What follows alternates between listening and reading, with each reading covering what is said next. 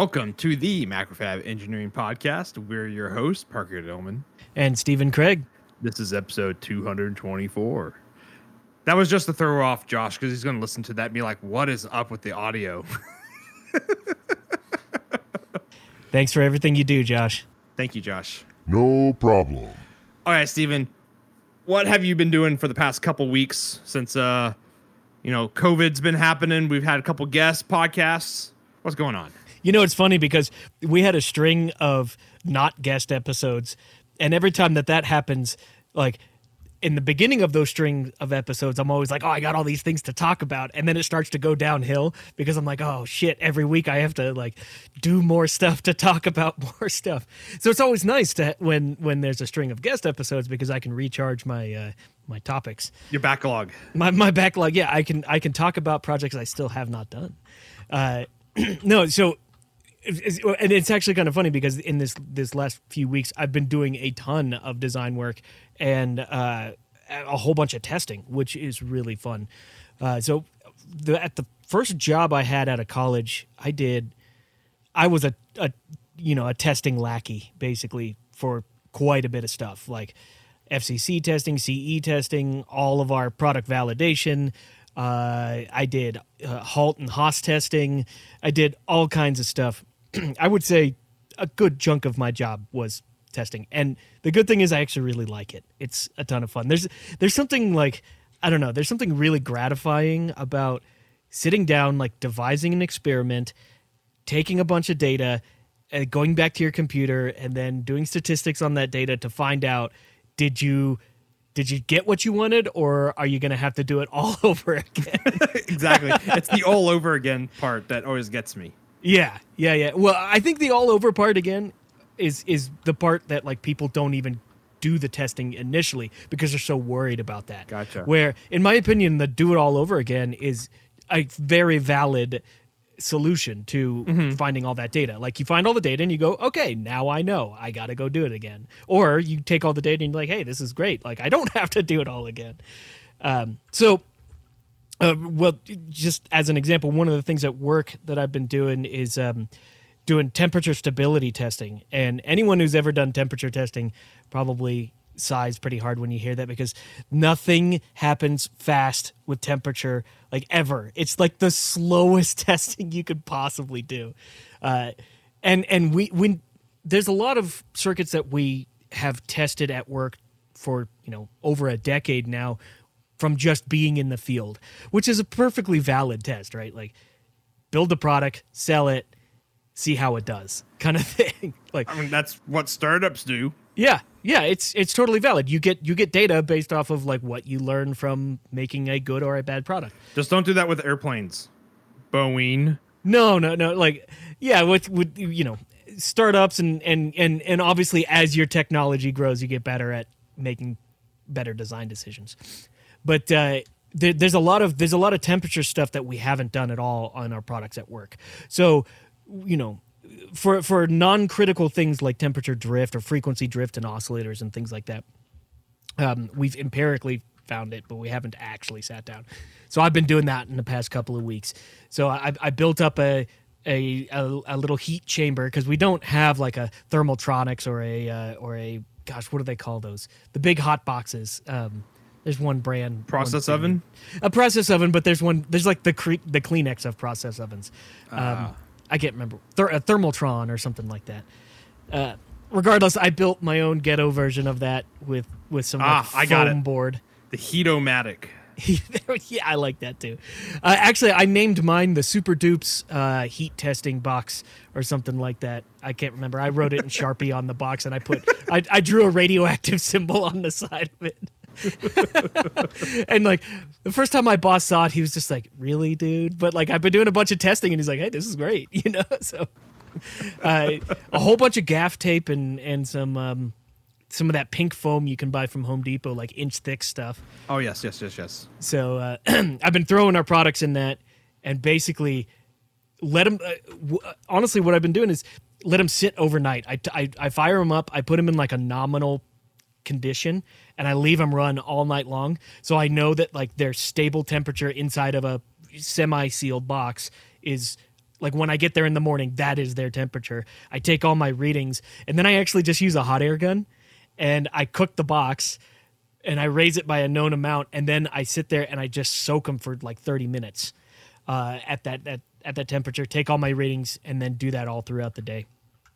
And so far, it's been really eye opening. There's been a lot of it's funny, we haven't had like significant like, oh my God, we got to change this product because everything is horrible. In reality, what we've been finding is like, wow, okay, so all of our like gut feel about temperature designs, we've actually been doing really good without testing. So that's been pretty fun. And it kind of bleeds over into a project I've been doing personally. I actually have a linear DC power supply that I've been designing for an amp that I'm making with Josh Roser, who has been on the podcast a handful of times. He was on 3 weeks ago, something like that. Yeah, and you say handful, which is actually correct 5 times. Yeah, a full hand. Yeah. So he and I've been developing an amp, and one of the things, the design requirements that we've been putting is that we really, really want it to be bulletproof. In fact, it's funny because most of the design requirements that we've put on this amp haven't been related to its like playability or tone. Its sound. Yeah, no, they've all been like, we want it to be small, we want it to be light, we want it to be portable, and we want it to last a hell of a long time, and we want it to be bulletproof and needs to fall off the back of the truck. Exactly. In fact, we put all of those design requirements in our schematic page that we work together, such that like as we're working on something, we can look up and be like, oh yeah, I just added a big transformer and that violates the weight or whatever. So, regardless, I've been designing a small DC heater power supply for this thing, and it's just a old-fashioned Joe Schmo linear power supply, so it's nothing particularly special there. However, we want it to kind of fit all of those requirements. And the big one for me is that I want it to last a long time. I don't want this to be something that craps out in, 3 years. It would be great if I could have, with regular use, a decade worth of it just handling regular use. And which frankly, it should be able to do quite a bit more than that. But, my target right now is a decade. And so sort of the big challenges with doing something like that are the fact that this is a low-ish voltage, high-ish current supply, which the challenges that come in with that is when you start trying to spec transformers and hit specific targets, it gets really difficult because the regulation on smaller transformers, especially off-the-shelf stuff that you can buy, so you're not getting custom transformers. A lot of times you're trying to find a transformer on Mauser or DigiKey. They don't even include the regulation, and your ripple current or the current that you're pulling out of the transformer doesn't match any of the currents that are on Mauser. For instance, the one that I've got, I think I'm pulling somewhere in the 1.6 amp range out of a 12 volt transformer. Well, Mauser has a 1 amp transformer and a 2 amp transformer, so I'm somewhere in between. That's no problem, but if I don't know what the regulation percentage of the transformer is, I don't know what my DC voltage is going to be. And if I don't know what my DC voltage is going to be, then how can I predict the heat or the power dissipation stuff? So how much does your LDO, how much max voltage does it need to accept? Bingo. Well? Yeah. So I honestly, in fact, I'm going to hold up a couple here. I've got one transformer, I've got another transformer right here, I've got a third one right here, I have a handful of test boards over here that have other transformers. I ended up just buying a handful of transformers and I'm testing them so I can find their regulation, find which ones work out well for this application. And when it comes down to this where, I'm not buying in high quantity, a lot of times this is just sort of the best way of doing it is you just purchase and then validate, which in my opinion, that's a really valid way of designing, where you find what's on the shelf, and you start weighing things like how much it costs, what the quantity is, what its lifespan is. You weigh those things equally with its performance values. I think in so many ways, we can get caught up in all the hefty performance values of a component or a design, and forget that you actually have to buy it. It actually has to be available. Gold-plated transformers. So so this particular linear supply is just a 12.6 DC output at 550 milliamps, which ends up being about 7 watts of power. So nothing particularly special there, but I didn't want to use a LM 7812 regulator or anything like that, because those things have a dropout of a minimum of 2 volts. And if you have a minimum of, basically if you have greater than 2 volt dropout on a regulator like that, and then you multiply that by the current through it, that thing boils off a ton of heat. And that's absolutely not what I want from this. Specifically because of that 10-year kind of span that I'm looking for this power supply to have. So I ended up going and searching for LDOs, and another kind of stipulation with this is I want it to be hand solderable right now. I don't want to do surface mount with this. Finding LDOs is a lot harder than you think. Well, okay, I should say LDOs in the voltage range I'm looking at, and the characteristics I'm looking at. Like finding an LDO that's intended for the 3.3s or the 2.5s or stuff is a little bit easier. And most of the time you're not dealing in half an amp with a current with those things also. You're dealing with a bit less, so you don't have to juggle a lot. When it comes down to trying to do 12.6 volts, which I accomplished by doing a 12 volt with a diode in the ground pin to raise it by 0.6 volts. So when it comes to finding LDOs with like that, man, I spent a whole Saturday just reading datasheets. And when I say a whole Saturday, I was like 6 or 7 hours of like, I had spreadsheets up of like, this one has this characteristics and this characteristic. And if, this one claims this much dropout voltage, which would equate to this much heat dissipation. And I don't know, it was quite a bit of work. And I ended up coming down to the conclusion of the LM2940T-12. That seemed to have the best characteristics out of the datasheet that I could find. The only thing that, not the only. The funny thing about it is, in comparing all the datasheets of the LDOs that I found, there was not one datasheet that included the entire package. In other words, every datasheet was missing some critical point of data, and I call it critical, even though it might not be.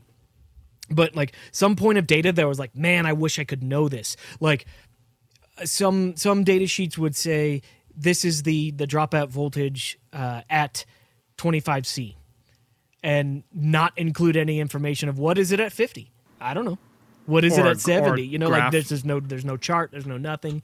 Or they would say like the nominal voltage is 12. Or the typical voltage is output regulation voltage is 12, but it could be as much as 12.6. Okay, well, what's a histogram? Like, how many out of 1,000 are going to be at 12.6? I don't know. Like, it could be all over the place. So it's really hard to design the front end of a rectifier off a transformer to be low voltage and hit specific targets if those targets are moving all over the place, So luckily, this LM2940T seemed to have the tightest values on the data sheet, even though it like there was still some where I'm like, I'm gonna have to test it. And that's what I've been doing is I bought a handful of PCBs that I can just build these circuits up with whatever transformer I find, and then I can just beat the hell out of it and measure values. Because I'm taking all kinds of stuff into account here. I'm going to be doing, I haven't done it yet, but I'm going to be doing some temperature cycling on these LDOs. I already have one that I've clocked 55 hours of runtime onto it. I'm hoping to just let it run for, I don't know, a few weeks. I would love to see it pump out 1,000 hours of just, continuous operation. And that should be really easy for it. It's just I want to see it do that. I ended up buying a little relay circuit that connects to an Arduino. So my plan is to turn the device off for 20 seconds and then just hammer it on for 20 seconds and just keep oscillating that for, I don't know, hours on end to simulate somebody turning on this product over and over and over and see is there any degradation to the components from inrush over and over and over like that? So I'm like, for something as simple as a little power supply, I really want to test the living snot out of this because I never want this to go bad. And really, I'm hoping to kind of make a generic power supply that I can use in other products too, where it's just like, oh, we have tested the living bejesus out of this. We know it works. Just plop it in and it's good. So, one of the things I was messing with just yesterday actually is that, so the kind of topology I chose for the power supply, it looks just like a regular regulator power supply, but I did the what do they call it, bootstrapping, where you basically put a transistor in parallel with the regulator. So the regulator does the work of actually regulating the voltage, but the transistor will share the load handling. So you don't have to pass all the current through the regulator. You can give a portion of the current to the transistor. And what's nice about that is by varying some resistor values in front, you can actually fine tune it such that each one is sharing half the power. So they dissipate half as much heat. Or even though they're dissipating the total amount of power between the two, you're spreading the heat further across. And there's a good chance that these are going to be inside of an enclosed box. So I'd rather spread the heat further as opposed to having like a single point source of 2 watts of heat, you know? Oh, that makes sense. Yeah. Yeah. So I ended up doing that. I put a tip 42 PNP transistor. That's just a big beefy PNP in a TO220 package. Put that as in a bootstrap configuration. But I was thinking about it because off this 12-volt transformer I got, after it's rectified and you take into account all the losses, I get right about 16.2 volts. I've actually tested this in multiple locations on, you know, I've taken it to work and I've plugged it in my basement and I've done a handful of other places to see mains variation. You know, because technically the mains in America are, their tolerance is plus minus, no, I'm sorry, I think it's plus 6%, minus 10% on voltage. So if you're designing something even with an LDO, you still have to take into account that if it's on its low side, is your LDO still going to regulate? And if it's on its high side, are you just going to burn a ton more power? Or smoke. Right, right.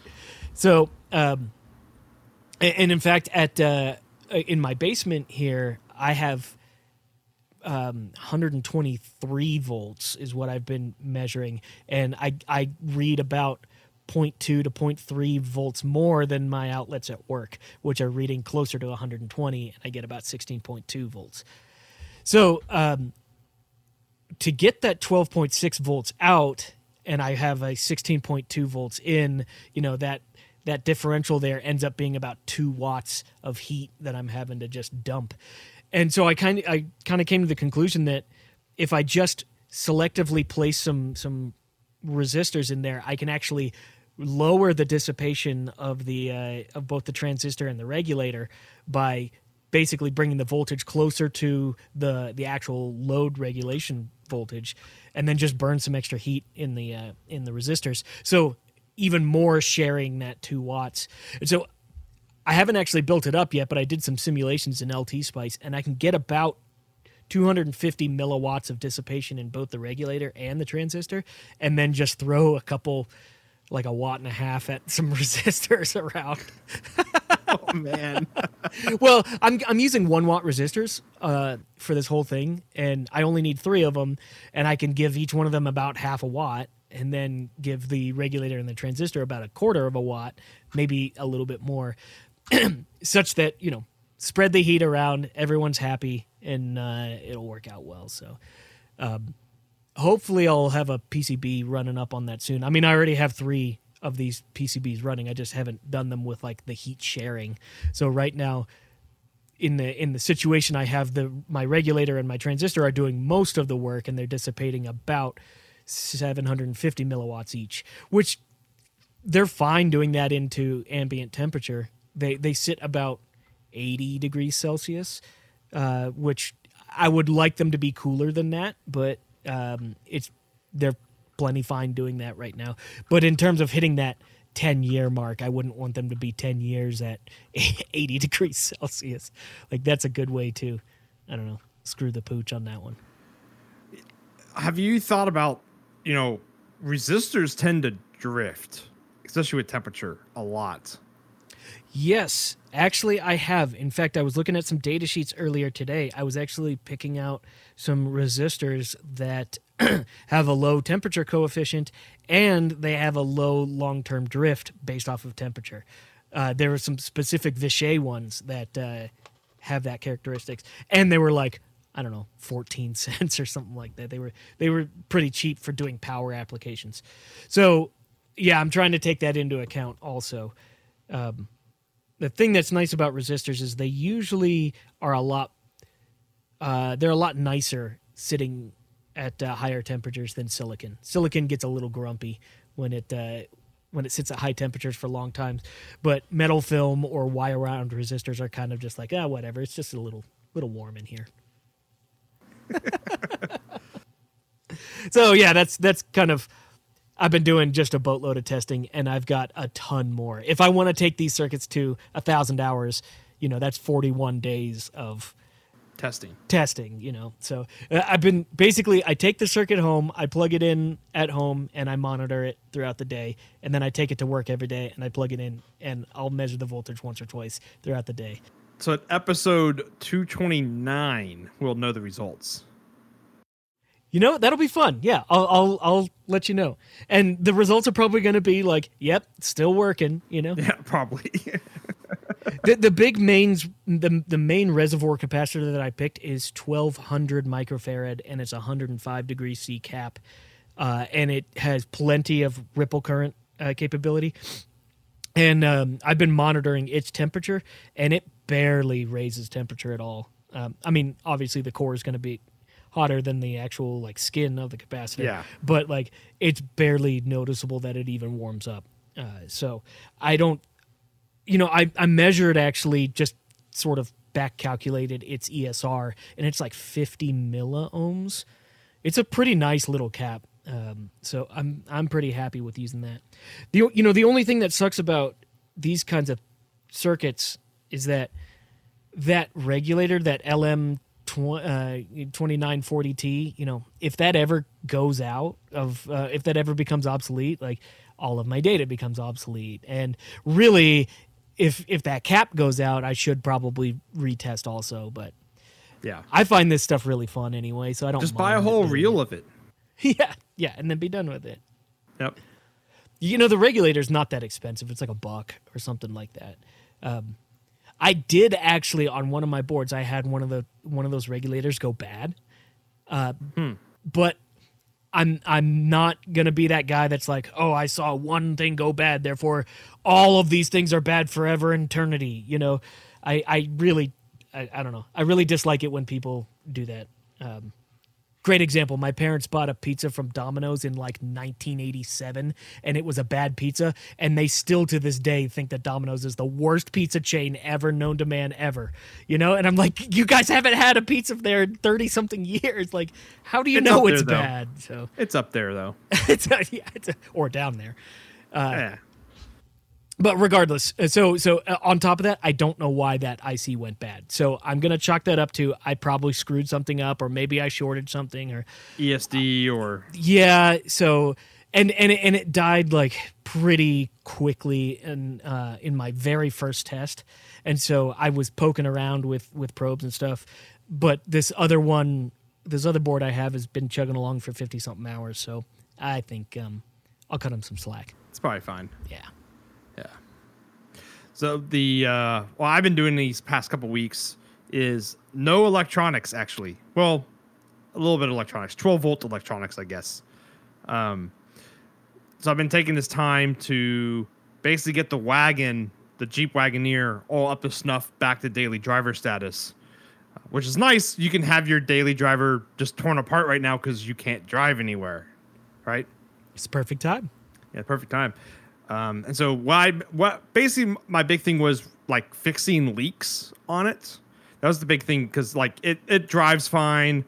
It gets okay gas mileage. 8? No, it gets 11.8.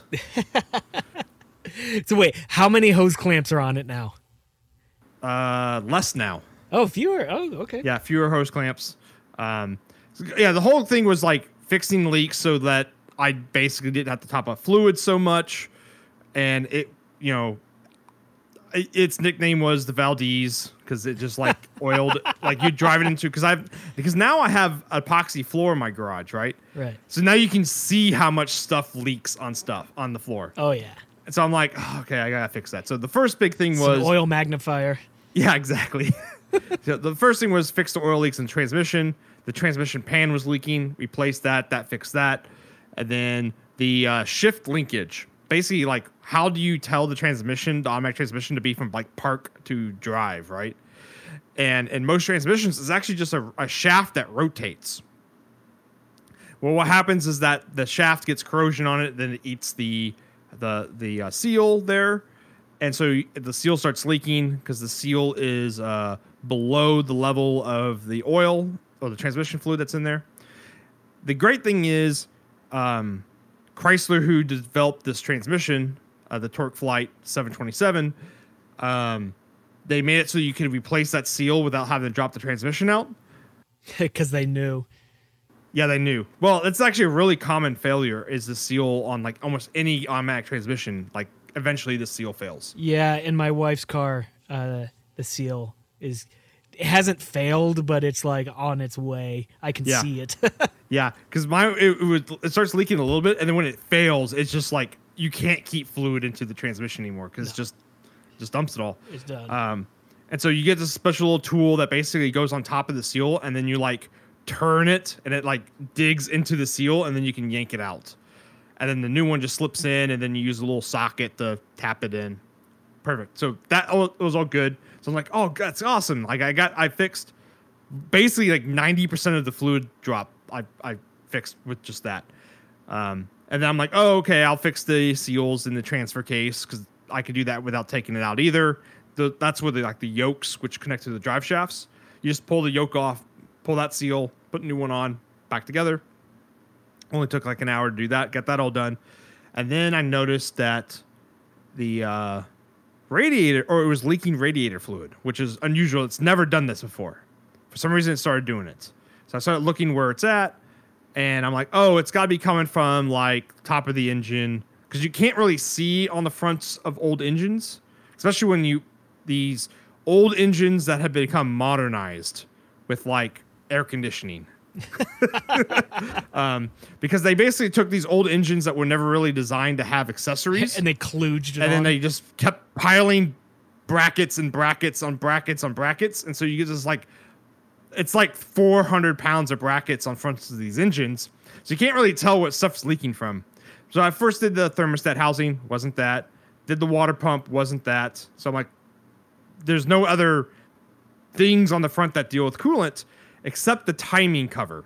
So on a Jeep Wagoneer, they have an AMC 360 engine, which is a big 5.9 liter V6 V8 engine. The timing cover is what the water pump mounts to, and also like the distributor, which does the timing for the engine, and the oil pump.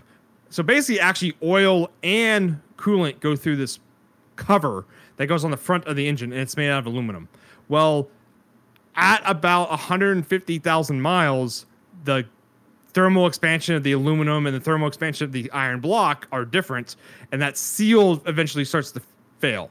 The seal takes all the brunt of it moving, right? Yeah, of moving. Yeah, and especially Expansion. since you have steel, bolts, which have a different thermal expansion rate as well. I think they're actually stainless bolts, so they have a different thermal expansion rate of everything else. So yeah, that seal's got to take up that flex. Well, over time, that it will eventually fail. So you got to pull the timing cover off and replace that. So I'm like, okay, let's do that. So I took it all apart, pulled it apart. It's not a hard job to do if you have basic, hand tools. Plus a torque wrench is like all you need. So I'm getting down in there, pull it all apart. And then like basically while you're in there, you should do some maintenance because it's basically you're pulling off to get into the deep reaches of the front of the engine. So you replace everything and refresh everything as you build back out. So I'm like, okay, let's get a new water pump on there. Let's do a new timing chain. That's always a good thing to do. And then refresh all the seals. Be good to go, right? So I'm starting to reassemble, and I noticed that the first thing was the distributor gear, which is, so you have the camshaft, which moves the valves up and down, is at the end of that snout is a gear that then meshes with another gear. It's basically almost like a worm gear on, no, it's not a worm gear. It's two helically 90-degree gears. It's kind of weird. I'll just take a picture of it. It's the easiest way to explain it. But the camshaft gear drives the distributor around and around and around and around. Well, it's a really hard spot for the oil to get to. And what happens on AMC 360 engines is the hardness between those two gears are very important. And if they're not really close, one gear starts to get eaten up by the other gear because not a lot of oil gets there. Yeah. And that's what happened to mine. Basically, starts chewing it apart. Yes, chewed itself apart. So I'll have a picture of it. But basically, like a gear with 190,000 miles on it should be smooth. Okay, not sharp. Mine was sharp and shiny, which means the distributor gear was eating the camshaft gear. If you got teeth that are eating each other, then the actual position of them starts to get off, yes. right? Yes, and so your timing starts to drift. Yeah. Okay. And so I went online and I bought a new distributor gear and a new camshaft gear from the same manufacturer, so they have probably the same right hardness, they're close enough, so they won't eat each other alive, right? That's the hope. I just drove it to Galveston and back this last weekend. So I'm thinking about this week, pull the distributor and see if it's shiny or not. If it's shiny, then that means, well, time to open it all back up again. Did you notice any difference in performance? I did with the timing chain. So the old timing chain was the original one for that engine. Is it stretched out? And it was so stretched out that the deflection in the chain that was only 6 inches long, so between the gears, it's about 6 inches long, had an inch left and an inch right. And so that thing's just wobbling around in there. Yeah, it was first flapping. Hey, you never know. Maybe it was like flinging oil onto those gears. It was actually doing you a favor. So I put a new timing set on it, which is a timing chain, new gears in there for the distributor and a camshaft. And then putting it all back together, got a new seal on there, torquing everything down, got everything all nice. Go to put the harmonic balancer on, and I look at the old harmonic balancer, and the oil seal for the front of the engine rides on a machine surface on the harmonic balancer. And so I'm just like, because I was going to put assembly lube on it, when I press the harmonic balancer in, it didn't tear the seal up, right?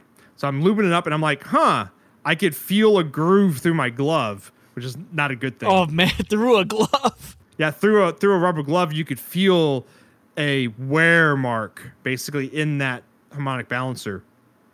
So that harmonic balancer, basically a old seal had eaten at that machine surface. So I ordered a new harmonic balancer. New one came in, put that pupper back on, and you have to let all like the seals dry overnight because they require like a coating on them so everything seals up. Put fluid back in it, fired it right up, bam, ready to go. Nice. But that was like 3 weeks of work because you get to one spot and you're like, oh, I got to order this part now. And then it takes, 5-6 days for that part to show up. We typically measure jobs in beers. That's like a couple of cases right there. It was like a couple of cases. And while I was all doing that, I was also finishing up some of the interior stuff. Like I built a center console, so now it has cup holders. Ooh. Did you 3D print cup holders? No, I got some nice stainless ones from Amazon. But it's got like storage, so you can like put stuff in it, like your sunglasses. It's actually exciting to have a daily driver with cup holders now. What else did I do on the inside? Oh yeah, the dash. So I redid the whole dash instrument panel, put modern gauges in it, so it's not the old analog stuff anymore. All modern stuff, so I have like a compass now. Oh man! And like external temperature, it. You'll never get lost again. Never get lost again. But actually, the nice thing about it now is I have a tachometer now, so I can actually see what the RPM is. And also, like, my air-fuel mixture ratio pipes into this now, so like it can record all that information. And also, I have it set up so it can warn you, like, if you have low oil pressure, it will go, warning, low oil pressure, do something about it. Same thing with like over temperature, stuff like that. What is that engine idle at? 650. Okay. Actually, I set it for, so it's got 3 idle speeds basically. You have what's called fast idle, which is right when you start it up. Yeah. And you set that to about 1,000. And basically it stays at that till it gets warm, or till next time you wide open throttle it, then it trips off. And then you have unloaded and park idle, and I have that set to about 750. And then I have what's called loaded idle, which is when you're in drive and air conditioner on. So it's like max load at idle is that those two things happening. Oh, in drive and with the foot down on the brake. And I had that set to like 650. Basically, you have to set your unloaded idle to be high enough so when you load it, it's above 600. 650 seems to be where it's happy under load like that. If you set it too low, it stumbles. Set it too high, it wastes gas. But it makes the air conditioning super cold. Because it's turning that compressor faster. Yeah. So yeah, the next step on it is when I drove down the Galveston, it was, now I actually know, like with that new gauge cluster, I actually know how hot it's running. Because before, like the temperature is like, oh yeah, it's just like it's between the blue mark and the red mark, right? Yeah. You don't really know what that temperature good zone is. Yeah, supposedly. Who knows with a 30-year-old gauge, right? Right. But this is actually all digital, so it has an analog output, but you can actually like toggle in the menu to see, oh, what's the actual value of that? And if you're driving 60 miles an hour or under, it's perfectly happy engine. Like it doesn't overheat. It gets up to 180 degrees Fahrenheit, which is where the thermostat opens up and it stays there. Go 61 miles an hour and all hell breaks loose and it just overheats like crazy. Really? Yeah. And when I say overheat like crazy, it basically gets up to 230 and just stays there. That's a pretty hefty jump. Yeah. It goes from 180 at 60, and at 60, basically, if you go 65, is what it will just go like, it'll slowly climb to 230 and sit there. Hey, is it still between blue and red? Don't know on this gauge. This gauge doesn't have that. It just has numbers now. So I'm going to do a new radiator for it. I've rebuilt this radiator twice so far, and it's just all clogged up and nasty inside of it. Like you open up and it's just like sludge. It's like rusty sludge. So I'm going to flush the whole engine again, put a new radiator in it, and should be good. It never ends, right? Never ends. Well, I want to be able to be like my other vehicle, my red Jeep, where I can be in stop and go traffic, 110 degrees outside, and the AC is frosty, and the engine doesn't overheat. Right now, I don't trust it to do that. I want to make it so I can do that. So that's a requirement in Houston. That is a requirement for Houston. 110 degrees, stop go traffic, AC 40 degrees out of the vents. 40 degrees. That's chilly. Oh yeah. It can do it. It can blow 40 degrees when it's 100 out. It's just the engine will overheat doing it. Yeah, it's pushing really hard, right? Yeah. But hopefully with a new I'm basically going to put the same radiator I have in my red Jeep into this car, so it should be fine. It's just a bigger version of it because it's a bigger engine. Yeah.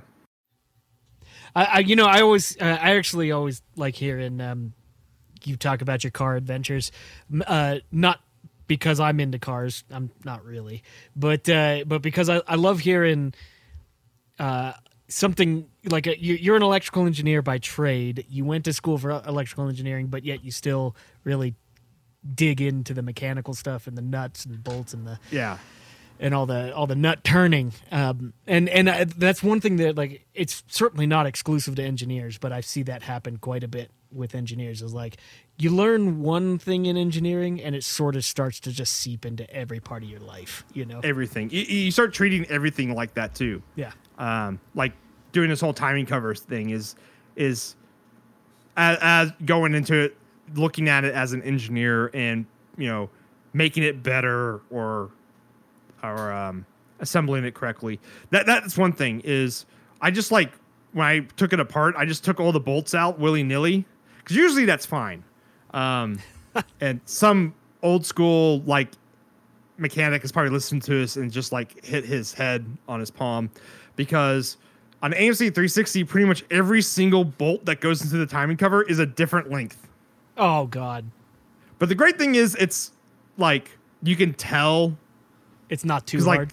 Yeah, because like you can just basically what I did is once I realized that I'm like, oh well, I've done that before and figured it out later. Is you order what I do is I order the bolts largest to smallest, and then you just look at all the I guess mounts, and you just pick the one that's farthest away from the block is the longest bolt, and just go in that pattern. And it tends to sort itself out. The trick is when you start tightening up everything, if you hit the end of the block, and the bolt is not snug down onto the. Oh, are they all blind holes? They're all blind holes. Yeah. Oh, okay. Yeah, except for some reason, one of the bolts on the fuel pump is not blind. Well, like you said, they just kludged a bunch of stuff, right? It just goes into the block, and it's an open hole, and the factory service manual doesn't say anything about that. And I'm like, that is probably why my fuel pump leaked so much oil, because it's open to the oil galley. Yeah, just straight open. Yeah. So oil just sloshes around in that timing cover, and just going onto that bolt and just leaks out. So I'm like, I put a little bit of some Molly pipe sealer Loctite on it and put it in there so it wouldn't leak. So yeah, it's getting there. Sounds like fun, man. Yep. So you've been doing a lot of design work and a new EDA tool. Oh my gosh. Or at least a new version. So I am super, super excited about this. DipTrace 4.0 is finally here. DipTrace tends to release a new version.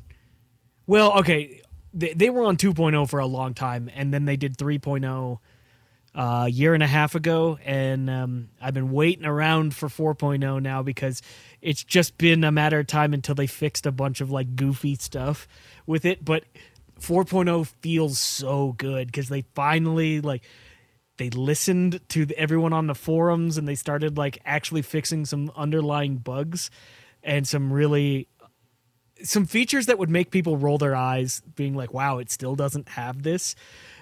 So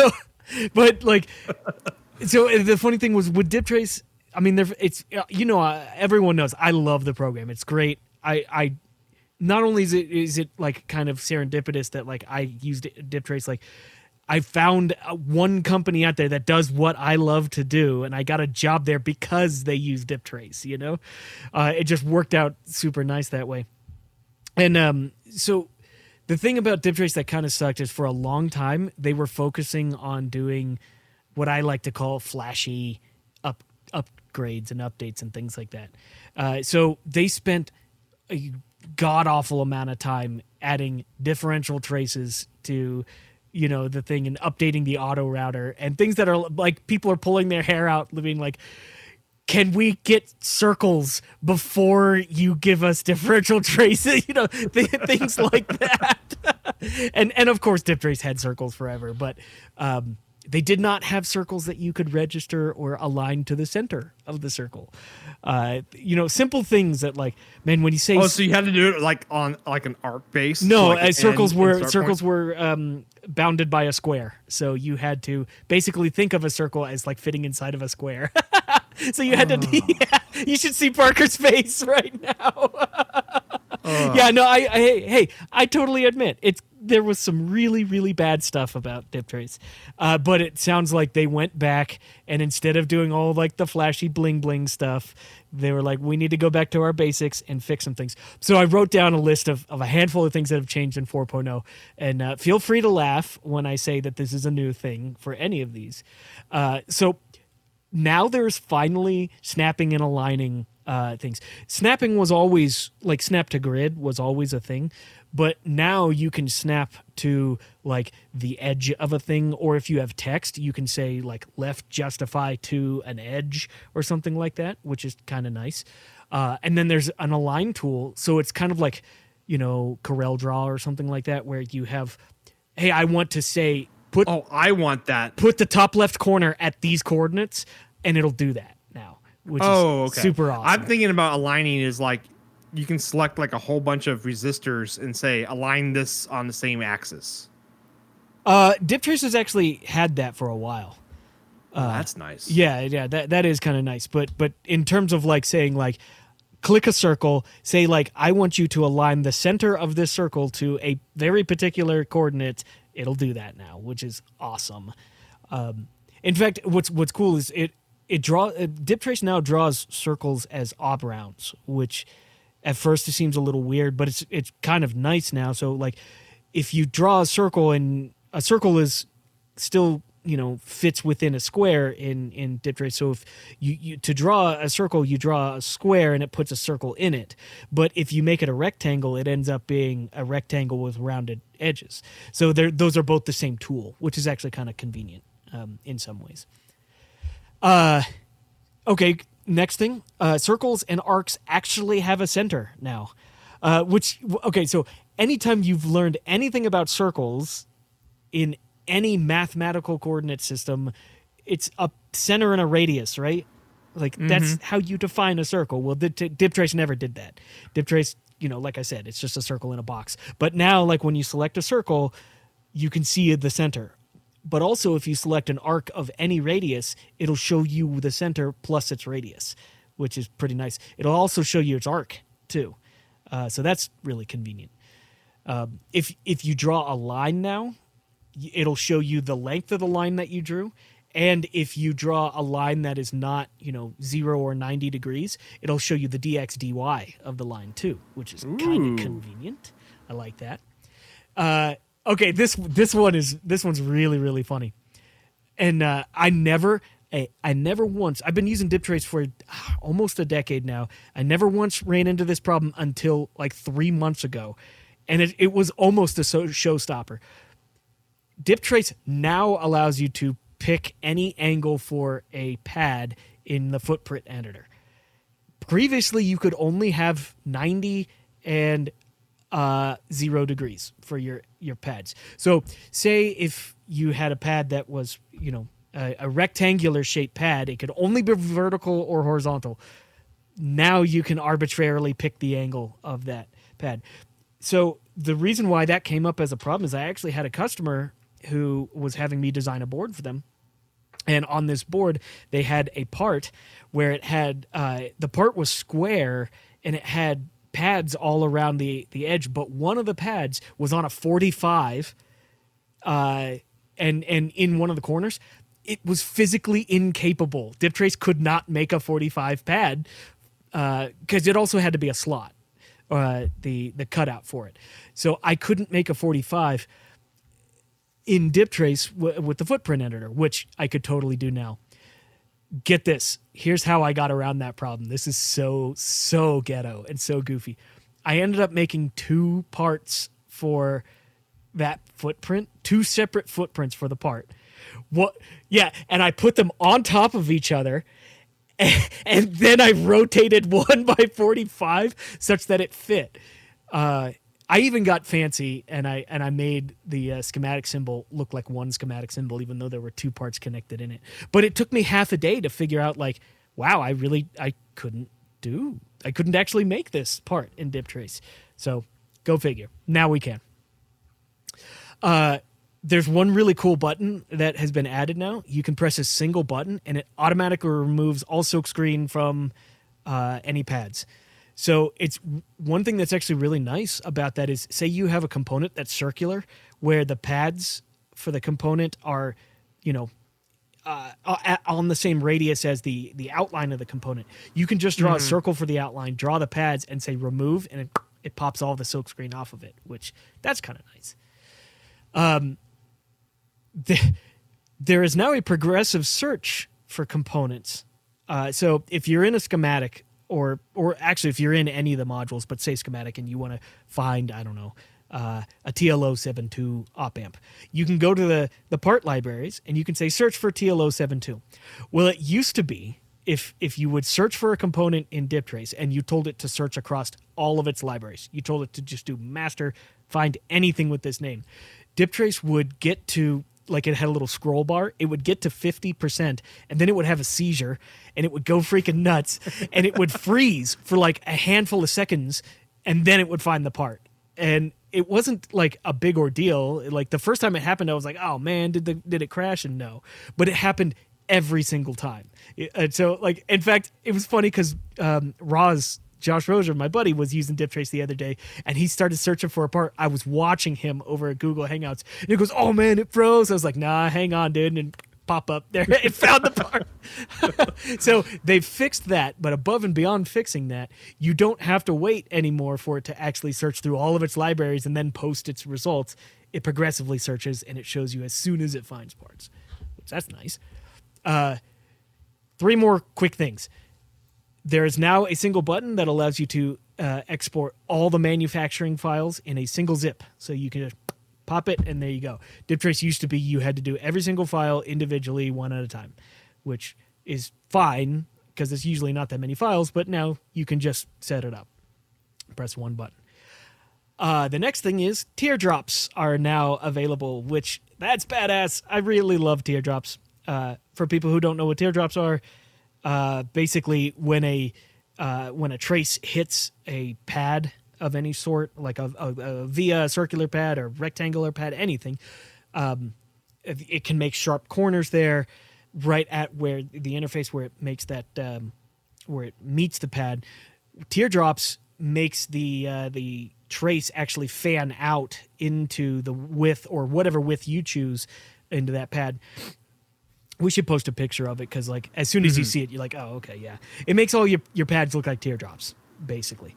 Yep. And kind of one of the nice aspects of that is it increases the strength of the pad, so you have less chance of it ripping off if you ever have to do rework. So that's really nice. In addition to that, it also does rounded and curved corners. Like if you ever have a T-joint where you join 2 traces together, it'll round those edges, which that's super nice. It's really nice. And it'll do... It does that automatically too? Auto. It does everything auto. Because I do that manually in Eagle right now. Yeah. And then there's one more thing that I think is really, really, really awesome, even though it seems... it's kind of useless, but it's awesome because we talked about it here on the podcast and we were like, someone should do this. And I stumbled upon it and it was like, holy crap, DipTrace does this now. I don't really care, but DipTrace does it. So when you're creating a new PCB now, say you're done with your schematic and you're ready to make a fresh PCB, you basically, there's a button in DipTrace called Convert to PCB. You just press that, and it opens up the program, and it dumps all your parts in. It used to be that it just would arbitrarily crap all your parts wherever. Now, it actually dumps your parts in the same way that your schematic is drawn. So basically, like, you know... Yeah, we've talked about this in the podcast.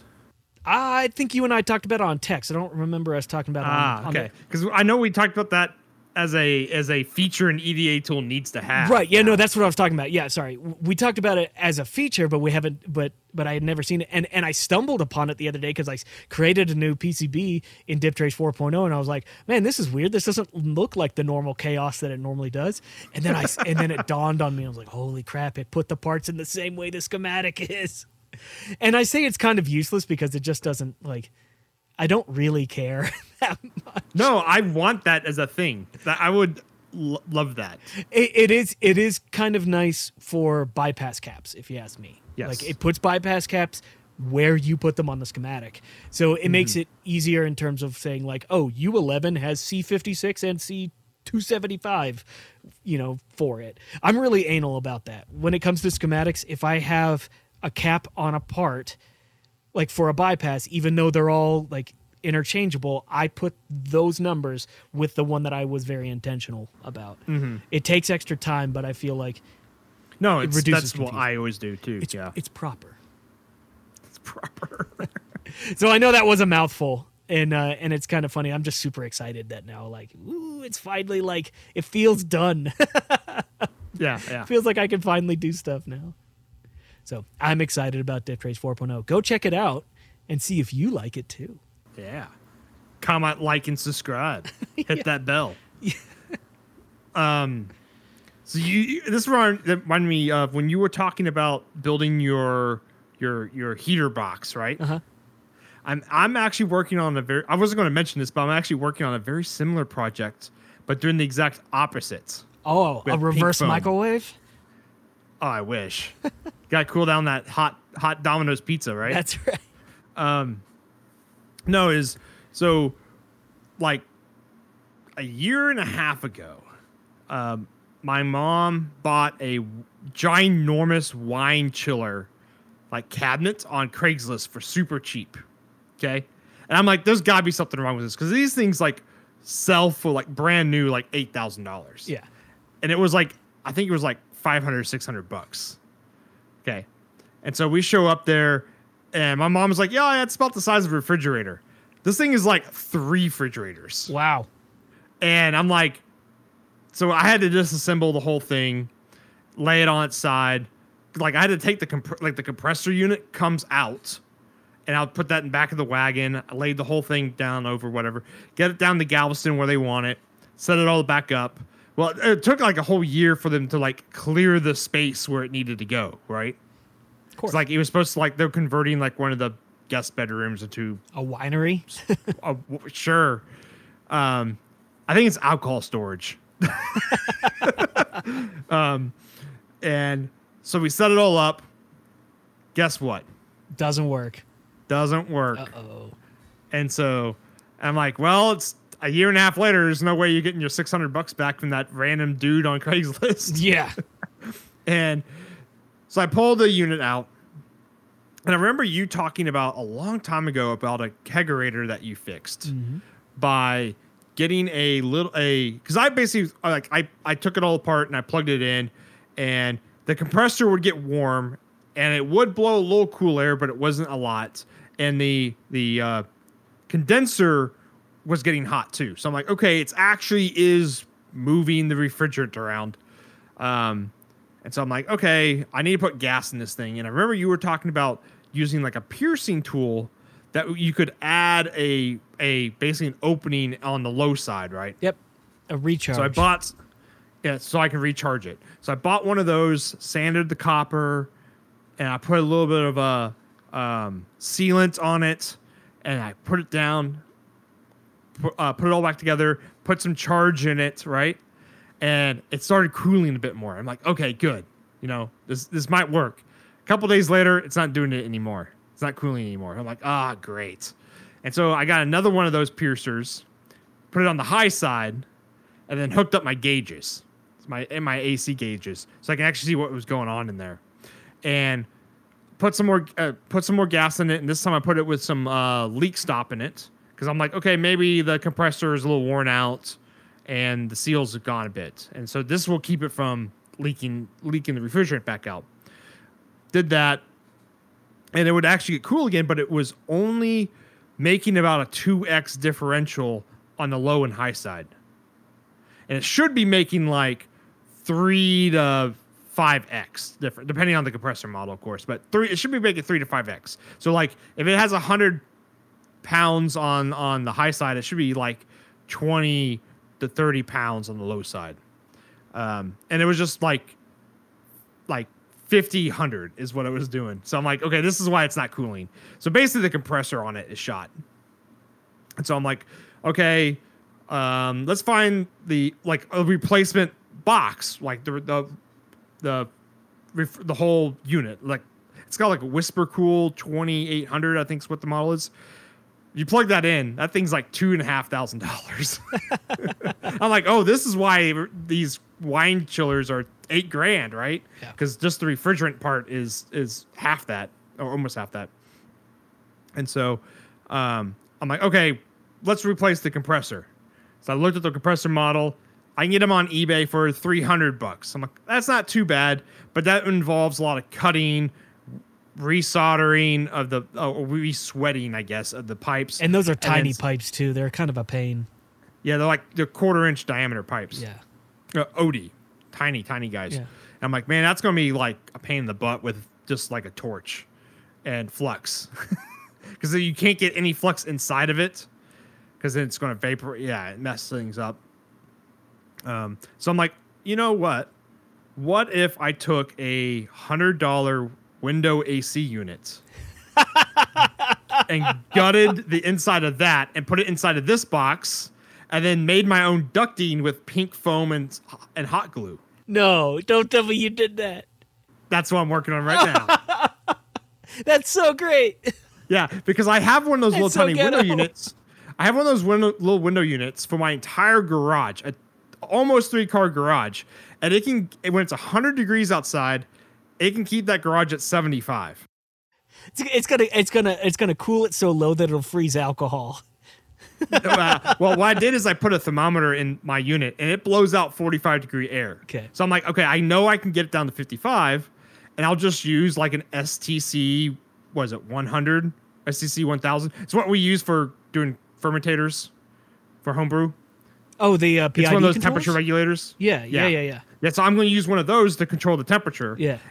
Because these really inexpensive wall units are all mechanical. Mm. So I'm basically going to set max, low, max, everything, and just have this STC Just cycle on and off. turn it on. Yeah, Nice. should work. I hope. I'll let everyone know if it doesn't work. You got to take some. You got to take some in progress pictures of this. Oh yeah.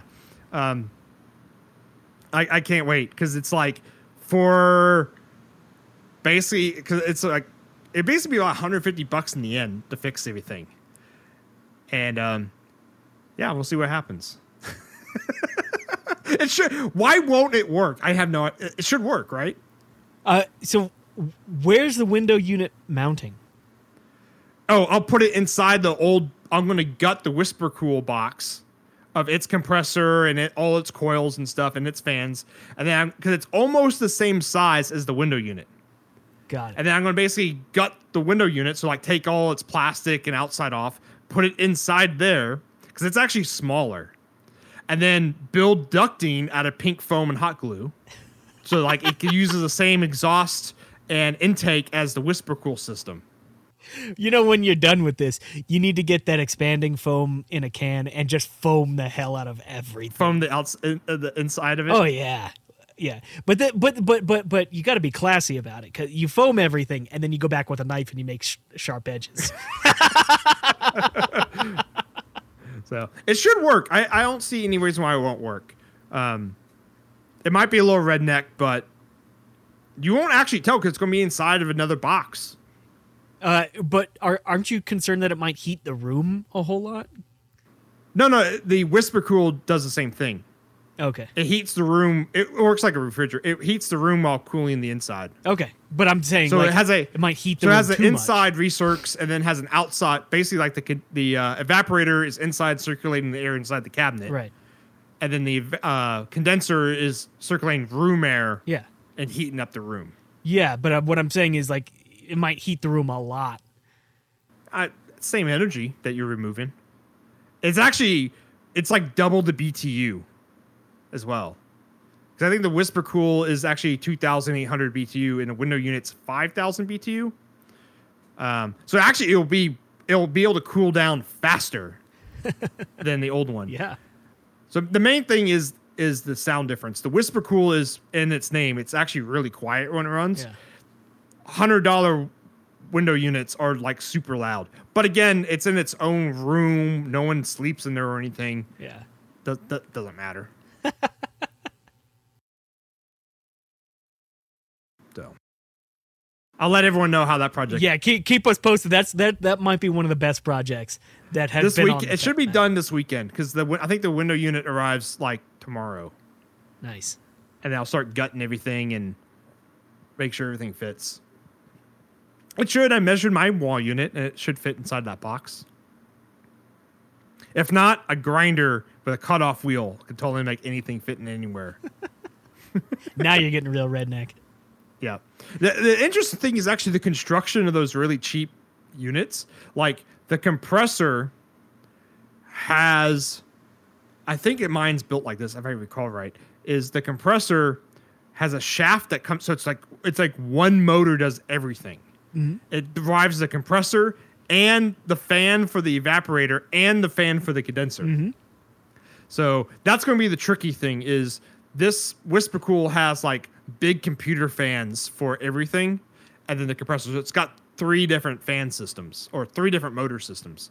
That's going to be the only weird thing, is like making that work with the pre-existing. That's what I'm thinking, like pink foam. I can cut it with razor blades, hot glue it all together to make all the ducting. Should work. You know, hot tips from the MEP: don't use super glue on pink foam. It don't work. Does it just dissolve it? It eats it. Yeah. But one thing that actually does work really well is liquid nails. Liquid nails, I mean, you got to wait a long time for it, but it works really well on foam. I was just going to hot glue. The hot glue's plenty fine for your application. Yeah. So, well, with that interesting project, I think it's time to wrap up this podcast. I think so too. Yeah. So that was the MacFab Engineering Podcast. We're your hosts, Parker Dolman and Stephen Craig. Later, everyone. Take it easy.